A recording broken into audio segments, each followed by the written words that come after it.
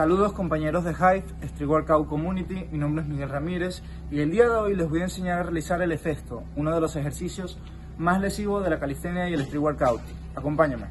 El Hephaestus, uno de los ejercicios más complicados de fuerza dinámica, involucra los hombros, el bíceps, las muñecas.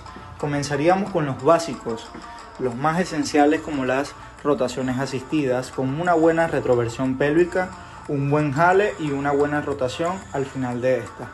La idea es hacerlo lo más controlado posible. Otro básico serían también las dominadas chin-ups o dominadas supinas.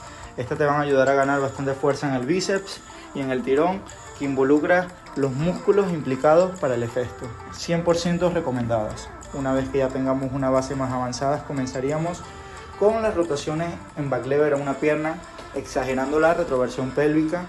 Luego haríamos nuevamente la misma, pero con ambas asistencias. Estas te darán el doble de fuerza.